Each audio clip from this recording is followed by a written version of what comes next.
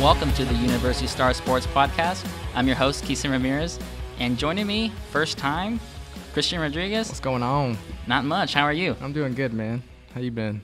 Been pretty good. I think it's been a decent week. I mean, the allergies are kicking my rear.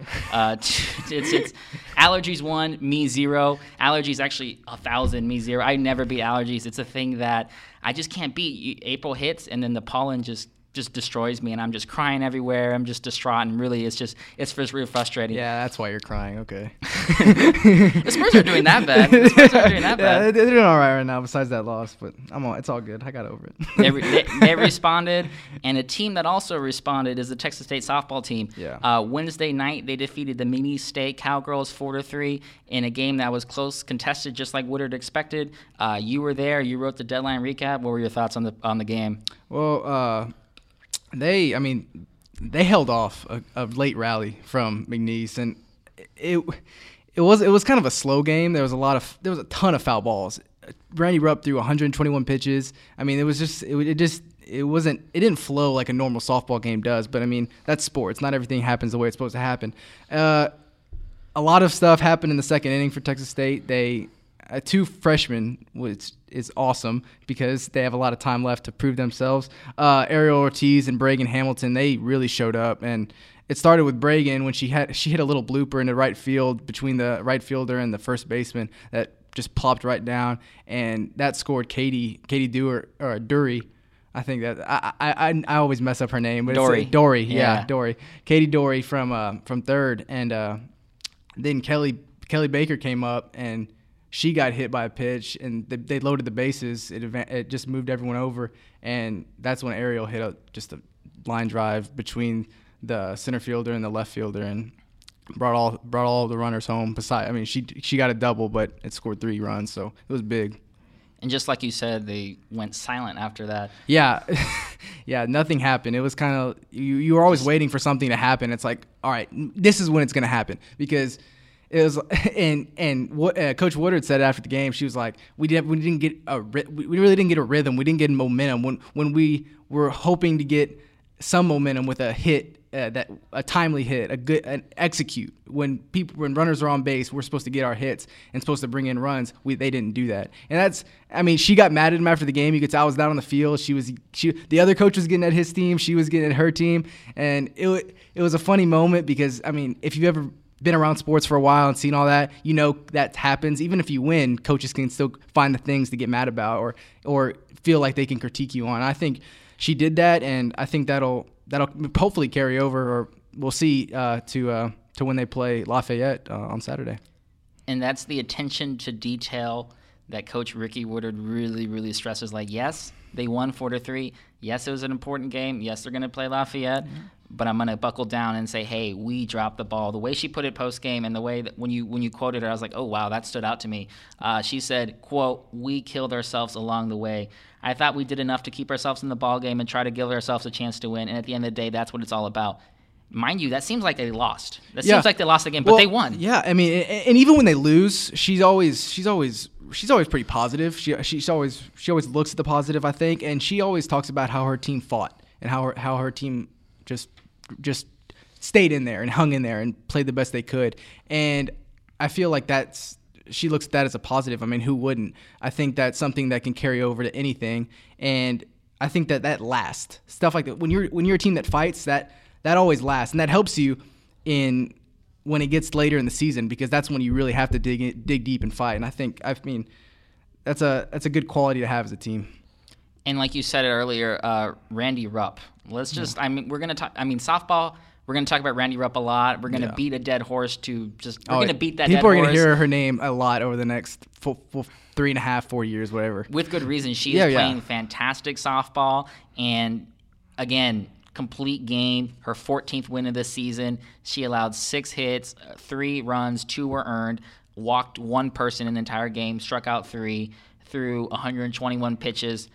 What more can you say about this woman, that she's just leading this team, putting this team on her back, and giving them the cushion to just only rely on one pitcher in a midweek game? Which, look at the rest patterns. That's got to be important. And it's crazy because she had a no hitter on Saturday, And that was the first no-hitter since 2012, May 13th, 2012.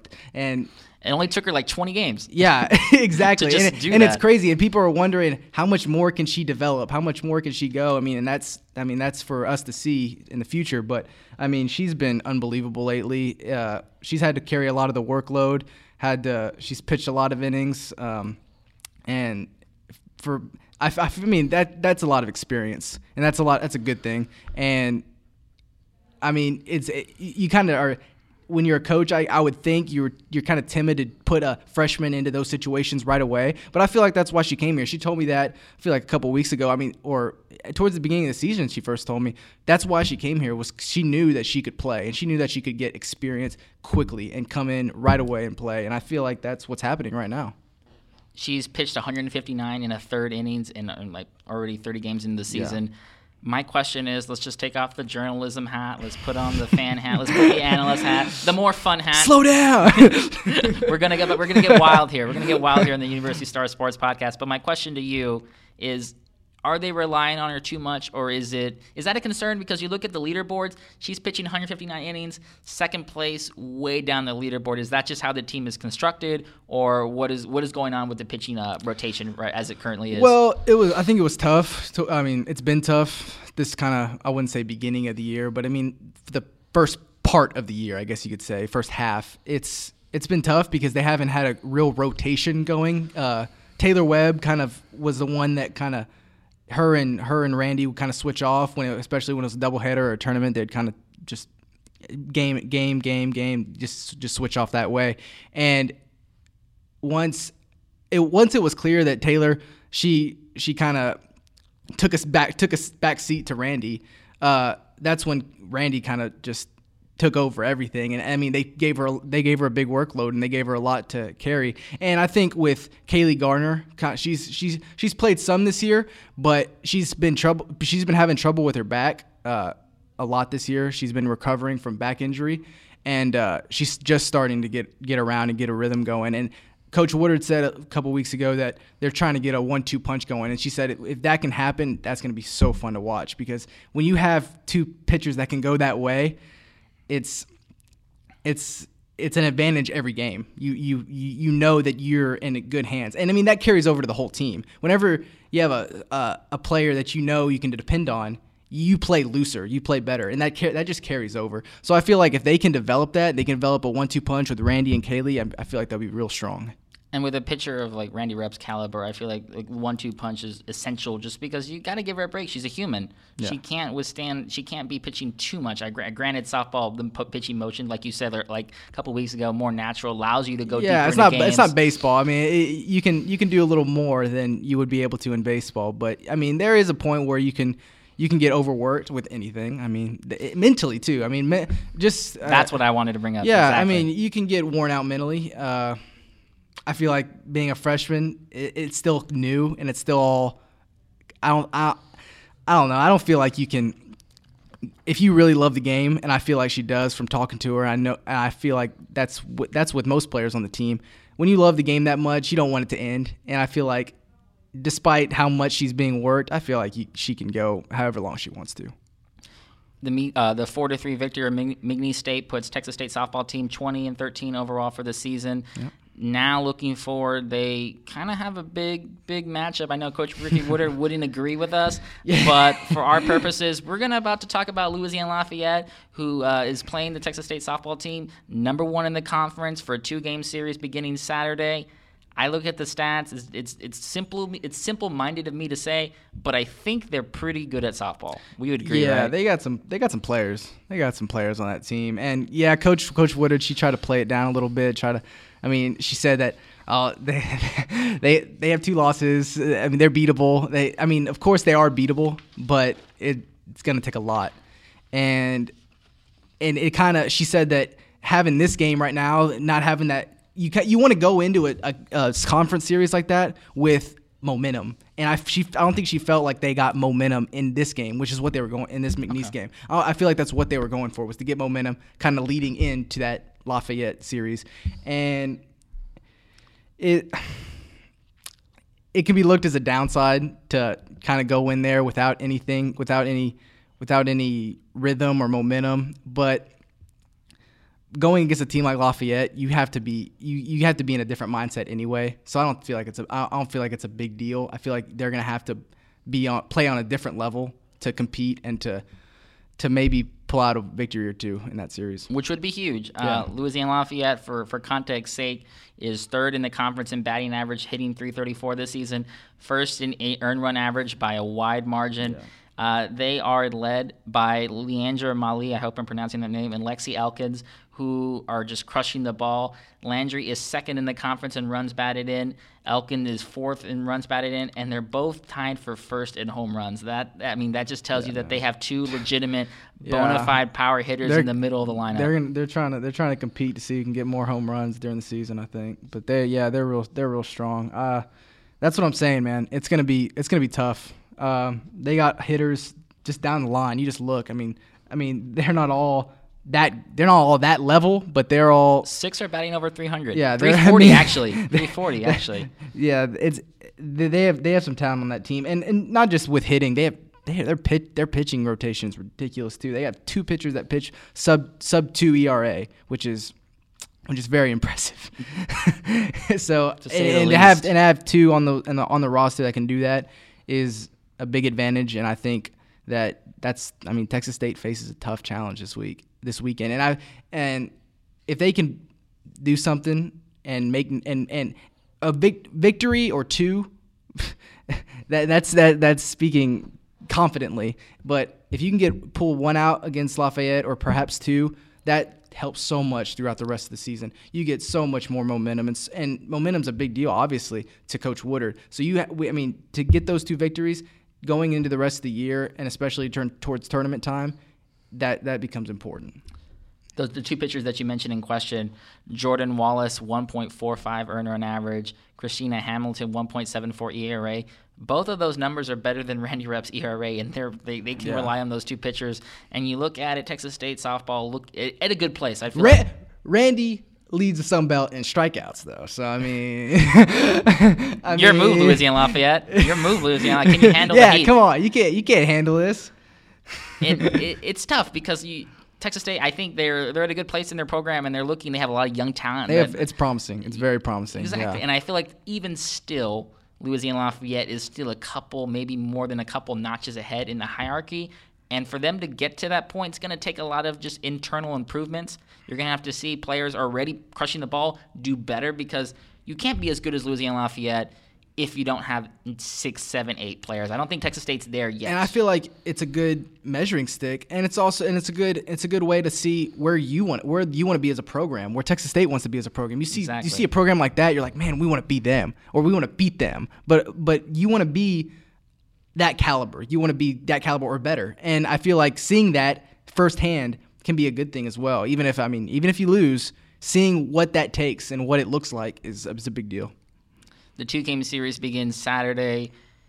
Like you said, a big measuring stick. You're going to see, are we good enough to compete with arguably, legitimately, whatever word you want to use, the best team in the conference? So you're looking at it, considering what you've seen this season. You've covered a lot of this team. They've played a lot of games. What do you expect from this team in this 2-game series against Lafayette? I feel like it's going to be a fight. I mean, from what Ariel Ortiz told me, she told me this when I did the feature with her, probably maybe a month and a half, 2 months ago. It's been a while. She brought up Lafayette, and I asked her about the Sun Belt, and I asked her about the competition that college has to offer, and she just brought them up out of nowhere and talked about how they were the bullies of the conference, and how they're like, and I asked her about it again tonight after the McNeese game. I said, I brought that past thing up, and I remember she reminded me of what she said. She said that they're like Russia. They're like she said they're like wow, dropping the bomb.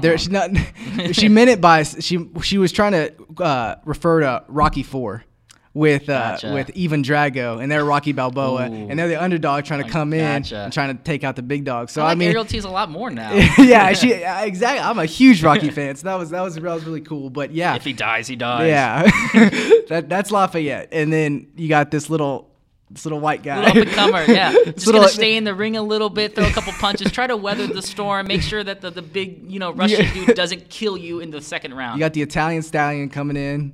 You got the Italian, which is Texas State. And I don't know who's Apollo Creed. Who did Lafayette kill last? We'll go with UTA for this one. Well, something like that. Yeah, they're Apollo Creed. So, yeah, I mean, it's going to be a fight. And Coach Woodard has to be Duke Evers, his corner man. They're not a machine. This is the best. They're a man.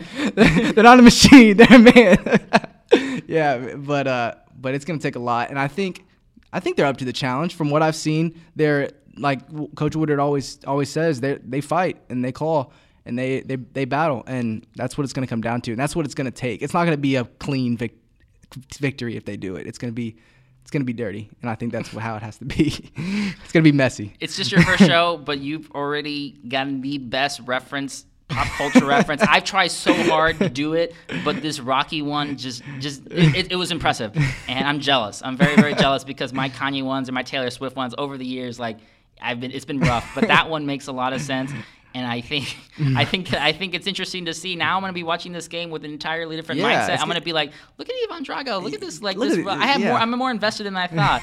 And I think the interesting thing about what you said and what Woodard said post game too, she gave him credit. She said, they're a good ball club, but she also said, quote, if we play our game, we're going to get a couple of wins. Being both. Yes. If we play our game, that's just showing a supreme confidence in her ability and her team. And you know what? I don't put it past them. Softball is a game where anything can happen.